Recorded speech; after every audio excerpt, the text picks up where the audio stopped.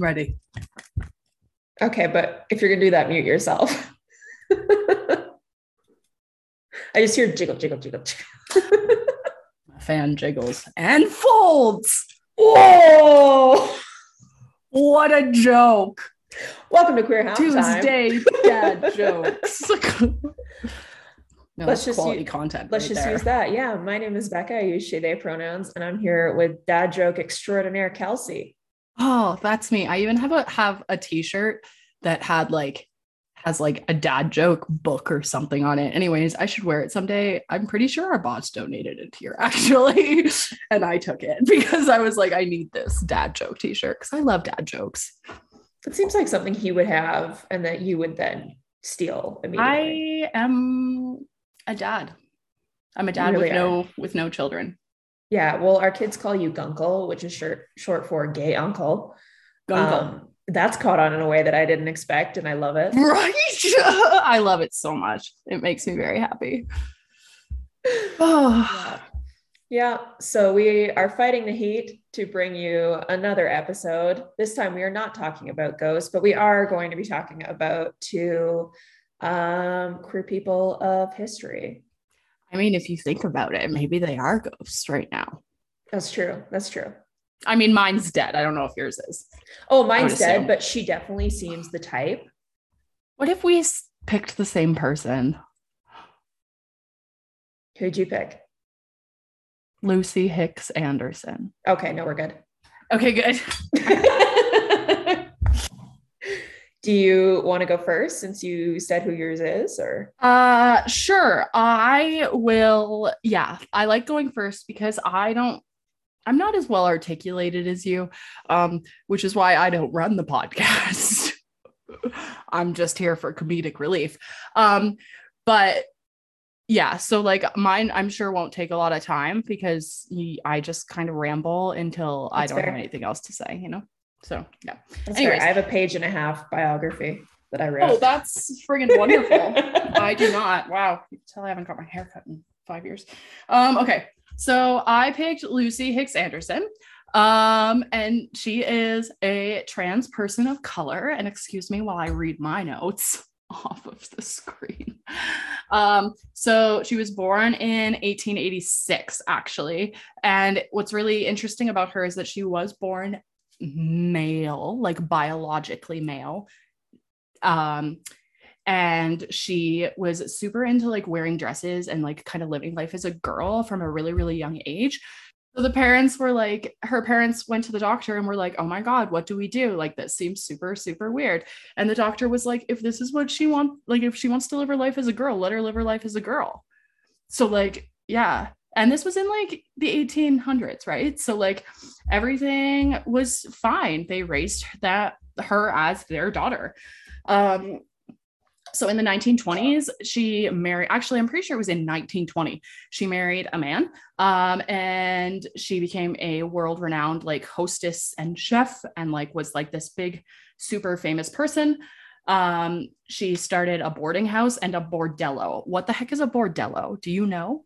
I think it's like a body house. To use the term of the time. I don't know for sure. Please don't quote me on that. It thrills me that finally I've caught you on something that you don't know. This is like it took how many 20-something episodes and finally you don't know the answer. No, I was right. It's a house of sex work. That's really unfortunate. Anyways, so I mean, it's great that that's what she did, but it's unfortunate that I didn't actually get you on something wrong. Anyways, so she had this boarding house and bordello. And it was, at one point in time, it was believed to be the source of an STI outbreak. So the authorities were like, we're going to test absolutely everybody. So when that happened, they discovered that she was born male. And then that's when her and her second husband were charged with perjury because it was illegal for two men to marry. Perjury. So that would be like lying to the cops. Yeah. Right. Yeah. So the interesting thing is that she's kind of known as like the first trans person to fight for like trans rights in court. And in court, she flat out said, and I'm going to read this as a quote because like this is just like, I love this. She says, I defy any doctor in the world to prove that I'm not a woman. I've lived, dressed, acted just like what I am, a woman. And like, she was very adamant. She was like, take me to the doctor. Like, I will prove to you that I am a woman, that I've lived my life as a woman, that this is who I am. Obviously that did not, in the 1800s, person of color, trans person of color, it didn't go well. So they lost. They both did serve sentences for this, like in prison. They served 2 different sentences. And then they afterwards they settled in Los Angeles, and then they lived as a married couple illegally. But so they lived as the married couple that they were. Like, this was after they got out of prison. Her and her second husband lived as the married couple that they wanted to be, but legally weren't actually, until she died in 1954. And she's just kind of like this super interesting person. Yeah. Tell me. I can tell you're chomping at the bit to tell me something. No, it's cool. I mean, so where was that before they moved to LA? Let me just fact check because I would hate to tell you the wrong thing. And I'm assuming that she was put in like a men's prison, just based on everything. I think in California. Okay, cool. Yeah. So the thing about the 20s, like race-wise, and like mine also takes place, like her kind of height is in the 20s, is that in the arts, Black people could actually make quite a name for themselves. Like they were still, quite often serving as like, porters or whatever in hotels, like very, not like servant, but you know what I mean? But there were certain kind of lanes where they could get in and really like make a lot of money, become really famous, become really accepted, at least in certain parts, not so much in the US. Well, and that's kind of the interesting thing is she was one of these like famous chefs. She was like a hostess, and she had like made such a big name for herself, and nobody was any the wiser, which I hate saying it that way, but also like, it's kind of like you think of the time, right? Like nobody had a clue until they were like, we think that your bordella is where this STI breakout is happening. Like, I mean, it's usually they picked anywhere else. But it's like they could have picked any other bordella, right? And it's like I couldn't find anything that said like if they actually found out that that's where the STI outbreak happened, right? Like, so like who knows? See, like that's it's just so wild. It's so interesting because like late 1800s, she was taken to a doctor. So that's like Victorian era. Like, just to kind of put that in people's minds, like that's when you see women walking with like the bustles on the back of their dress, and like everybody's got tuberculosis, like. And that's what she's wearing in pictures. Yeah. And like she was taken to a doctor, and her parents were like, oh dear God, what do I do? My kid is dressing like a girl, but was born a boy. Oh my God. And the doctor was like, let her live. Well done. Props to that doctor. That's gender affirming healthcare right there. Like when you look at historical trans people, you do find a couple of really amazing doctors. Like I can't remember his name, but there was one in, I think, Germany who performed some of the first like top and bottom surgeries, or bottom surgeries especially. Granted, that was, in the 30s and 40s in Germany, so he didn't have a great time of it afterwards. But that was not like, that was a nervous laughter, that was funny laughter. It was I don't know how to react to that. So mine is also a woman of color kind of hanging out in the 20s. And she was born in the States, but she spends most of her time in France. So she was born Frida Josephine McDonald in 1906, but quickly adopted the stage name of Josephine, and took one of her husband's name, Baker. So we're talking Josephine Baker. Oh, I know who that is. Yeah. So she was a French dancer, singer, and actress. Her career was mostly in Europe, especially in France, and she was the first Black woman to star in a major motion picture. This was in 1927 in the film Siren of the Tropics, and she was noted by one paper to be the richest Black woman in the world. Cool. Yeah. So she was like, if you think of the jazz age of the Roaring 20s, Josephine Baker, like she was the symbol of it. She had one really famous outfit that was actually recreated by Beyonce for a charity thing, which is apt because one writer kind of, to put it in perspective, called her the Beyonce of her time. Yeah. Cool. And so it was basically a very, like a mini skirt made of fake bananas and a beaded necklace. And that's it. Nice. Beyonce added a beaded top, for modern, yeah.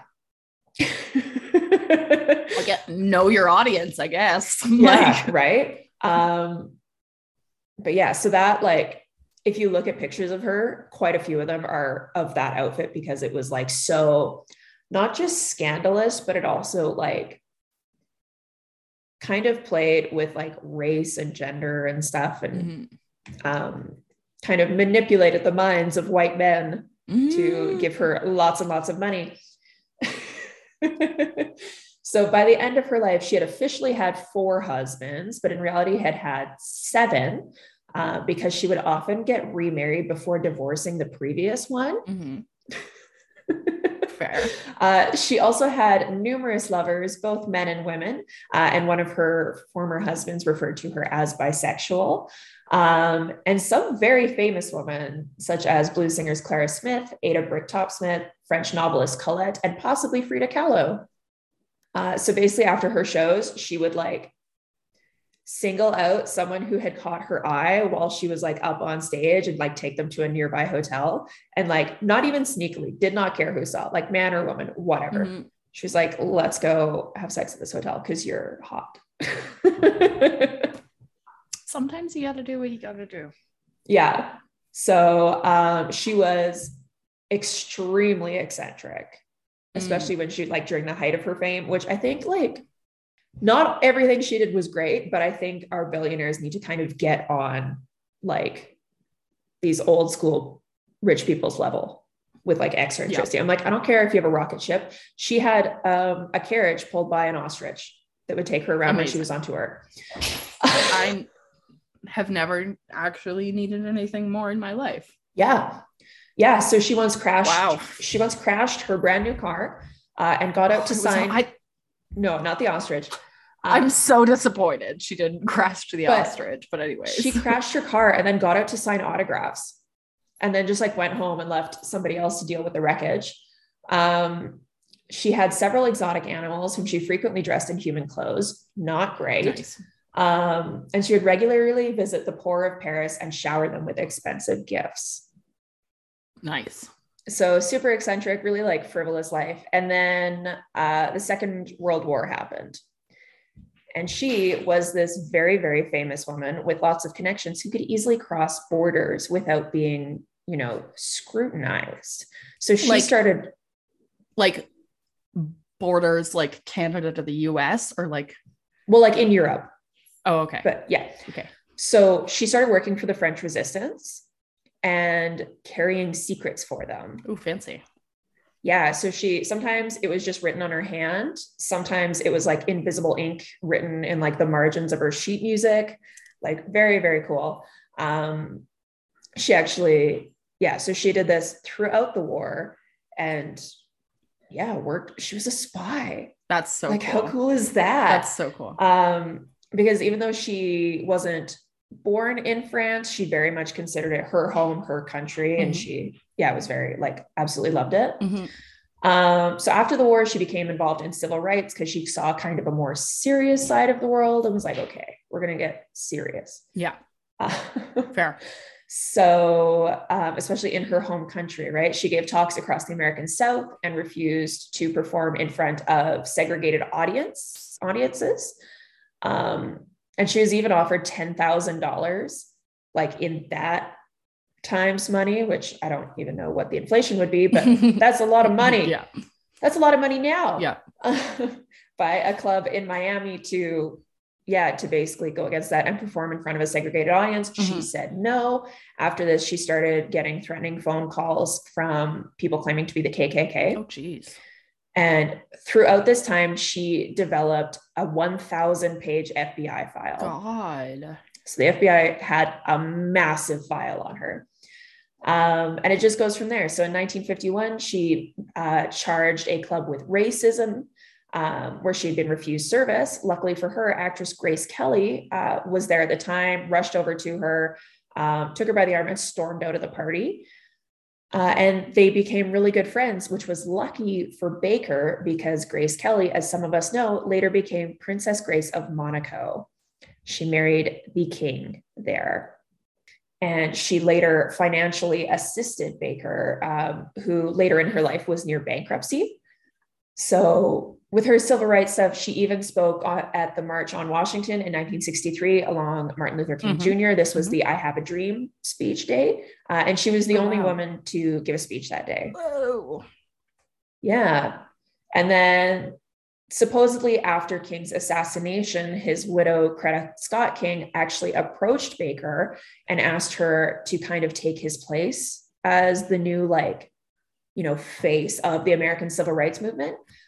She thought it over and then eventually declined, saying her children were too young to lose their mother.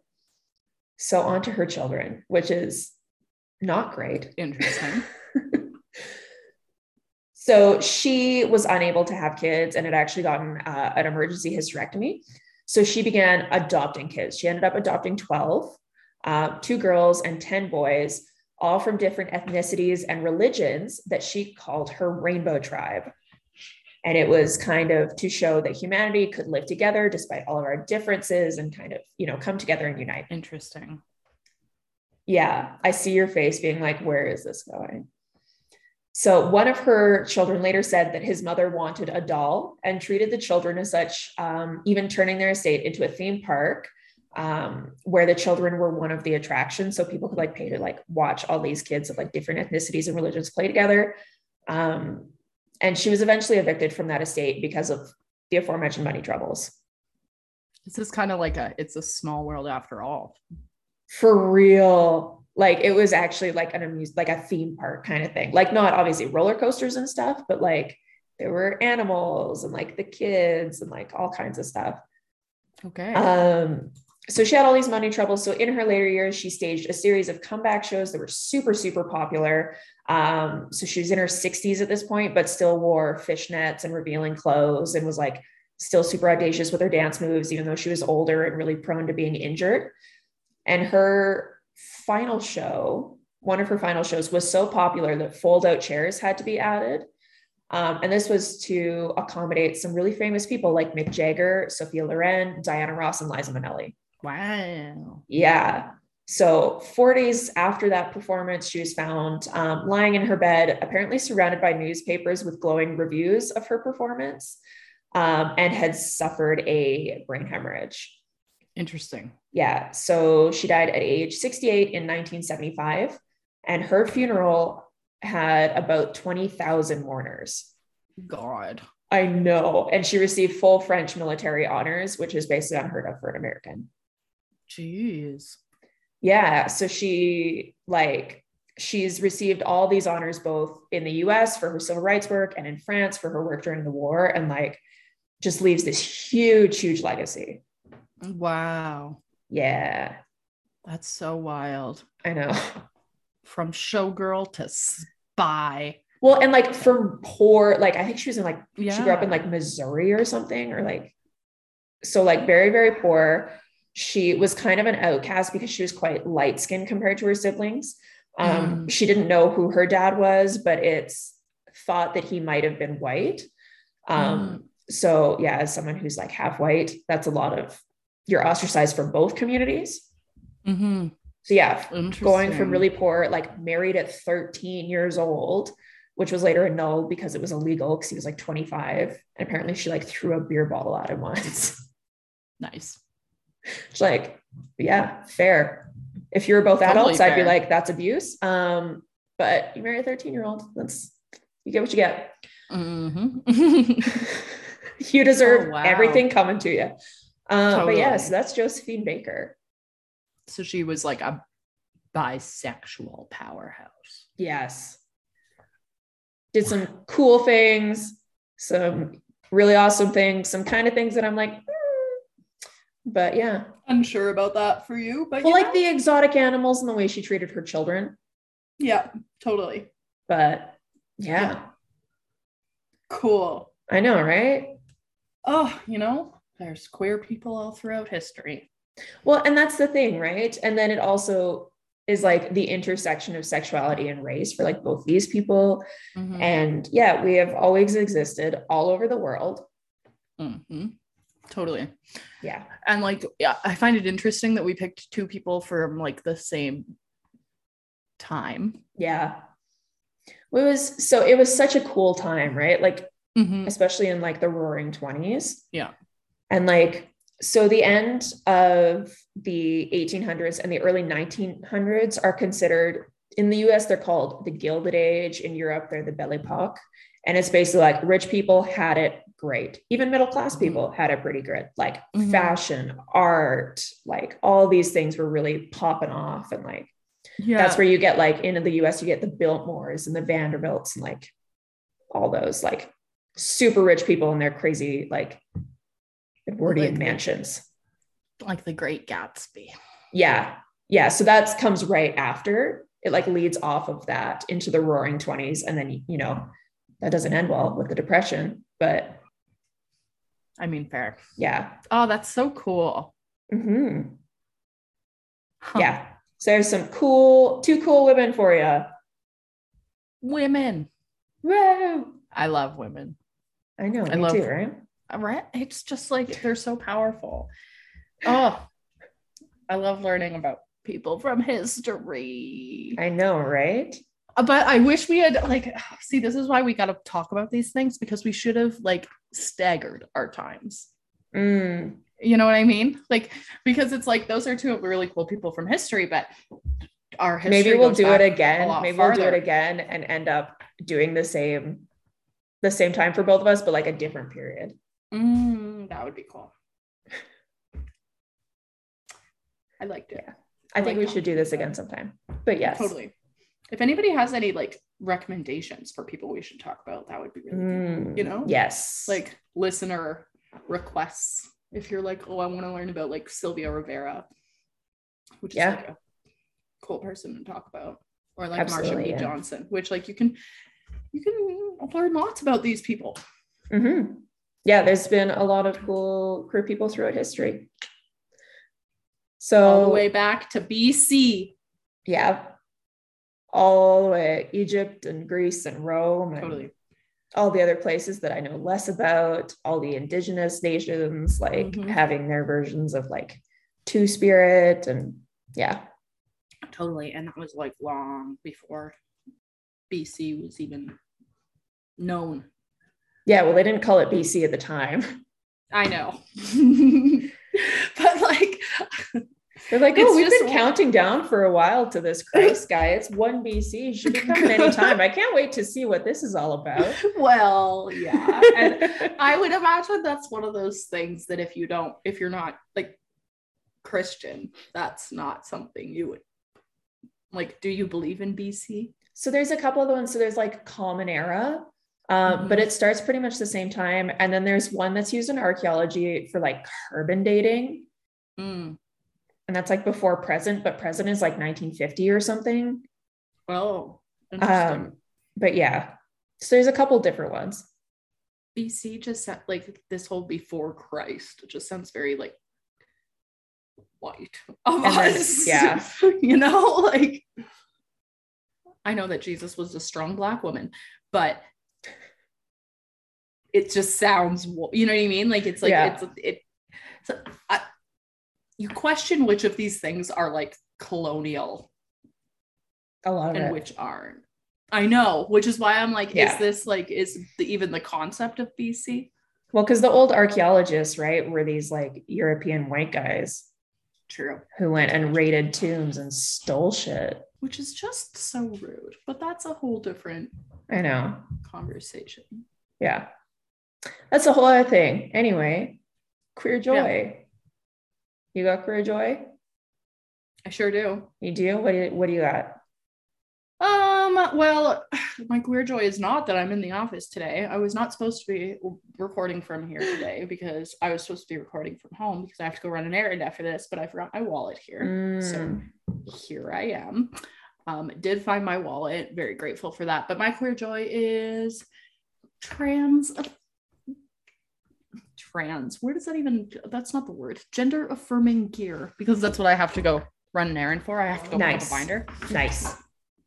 And yeah, I was doing some numbers, and this will be like the 5th one that we've given out, which is a pretty big deal for our tiny, tiny city of St. Albert. Mm-hmm. And I'm thinking that pretty soon we're going to have to start like a fund, Yeah. like start getting donations from people that want to donate directly to gender affirming gear for the youth that we serve here at Out Loud. Because it's obviously expensive. We have an absolutely friggin' amazing store that we work with plugged to the quilt bag. I'm pretty sure we've plugged them 150 times, but I'm plugging them again. And that's where I'm going today, and they help us out a lot. But it's just like, yeah, it's really, I love shopping for it. I love having an excuse to go to that store. I love going and buying the actual right ones. Yeah. Which, like, maybe that's something that we can just do a little aside for, because this is something that I don't think I knew. Like, I assumed, but I didn't know 100%. So we have a youth that has a binder from Amazon and has recently learned that we need to replace it. So that's what I'm going to have to do. I'm going to have to buy a binder that's not from Amazon. So just for anybody that's listening, this binder has like what I would consider like bra clasps on the side that are like adjustable. Do you have any idea why that would be considered an unsafe binder? The binders that we use are like full compression. They're like, if you it's picture like a one piece, they bra. don't adjust. Yeah. But like with like bigger, like more fabric, like they go like up higher and like, they're just built differently. But do you have any reason? Do you know why like an Amazon binder could be something that like could be unsafe? I mean, this might be one of the things we have to research about, but people like adjusting them super tight, or maybe the metal digging in. I don't know, because it's a compression garment. Maybe. Anyways, so yeah, I'm going downtown so I can replace this. It's not downtown, but I'm going down to this store to replace this binder for this youth, because we recently learned that Amazon is not the place to buy your binders. So if you are buying binders on Amazon, please talk to somebody that knows about binders and make sure you're getting the right one. Because I'm sure they do have some of the right ones, but there are some that are not okay, apparently. And I didn't know that but I guess it would make sense because binders can be used for several different things, right? Yeah. And like a lot of them are used for like people that have like mastectomies, or like people who have like breast surgery, or chest surgery, and they're binding for a short amount of time, like for like a healing process. I would imagine that would make things extremely different. So just, gender affirming gear is my queer joy, but please just make sure you're doing it safely. That's actually probably why it has the clasp, is for people healing from surgery, right? So you don't have to shimmy like a whole thing. Oh, maybe. Yeah. Probably. I wouldn't have even thought of that. But yeah, that would make sense. Interesting. This is all wild speculation, but also, but bind safely. Yes. That's all we're trying to say. Yes. Bind safely. I know it's hot, but please don't use ace bandages or like random tape that you find. Yeah. Please use things that are made for binding. Yeah. There is something called trans tape. It's not ideal, but it's better than friggin' duct tape. Like, Yeah, please don't use I don't know duct if people tape. use duct tape. No, they Please do. don't. And yeah, it doesn't breathe and it can rip your skin and cause rashes and all kinds of things. Only use stuff that's made for your body because adhesive is Mhm. cruel for your skin. Yeah, adhesive is not good. Yeah. Anyways, Yeah. what's your core joy? So my core joy is I had a family barbecue on the weekend with some family that I don't get to see very often, Cool. Including my cousin and her baby who came up from Ontario. And apparently she listens to the podcast. So hello, Lisa. Shout out to Lisa. Shout out to your baby. Never met them, but I bet they're great. Well, if Clark, he's massive. Massive. But I was trying to teach him like devil horns. Nice. So if Clarky starts doing those, you know who to blame. Yeah. Also, I just wanted to shout out this book. It's called Rejected Princesses by Jason Porat. That's beautiful. And it's like historical women. And it's got like, so this is the Josephine Baker one. Oh. And then it's got like illustrations and like sources and stuff. So I got some of my info from there. Cool. And it's got lots of cool women. That's awesome. Yeah. So thank you everybody for joining us to learn a little bit of history. Remember, if you want to watch the videos, we have a YouTube channel, just Queer Halftime. You can always send us suggestions for things or questions you want to hear talked about in our DMs on Instagram. And otherwise, just be kind to yourself and others, and we will see you next week. Bye.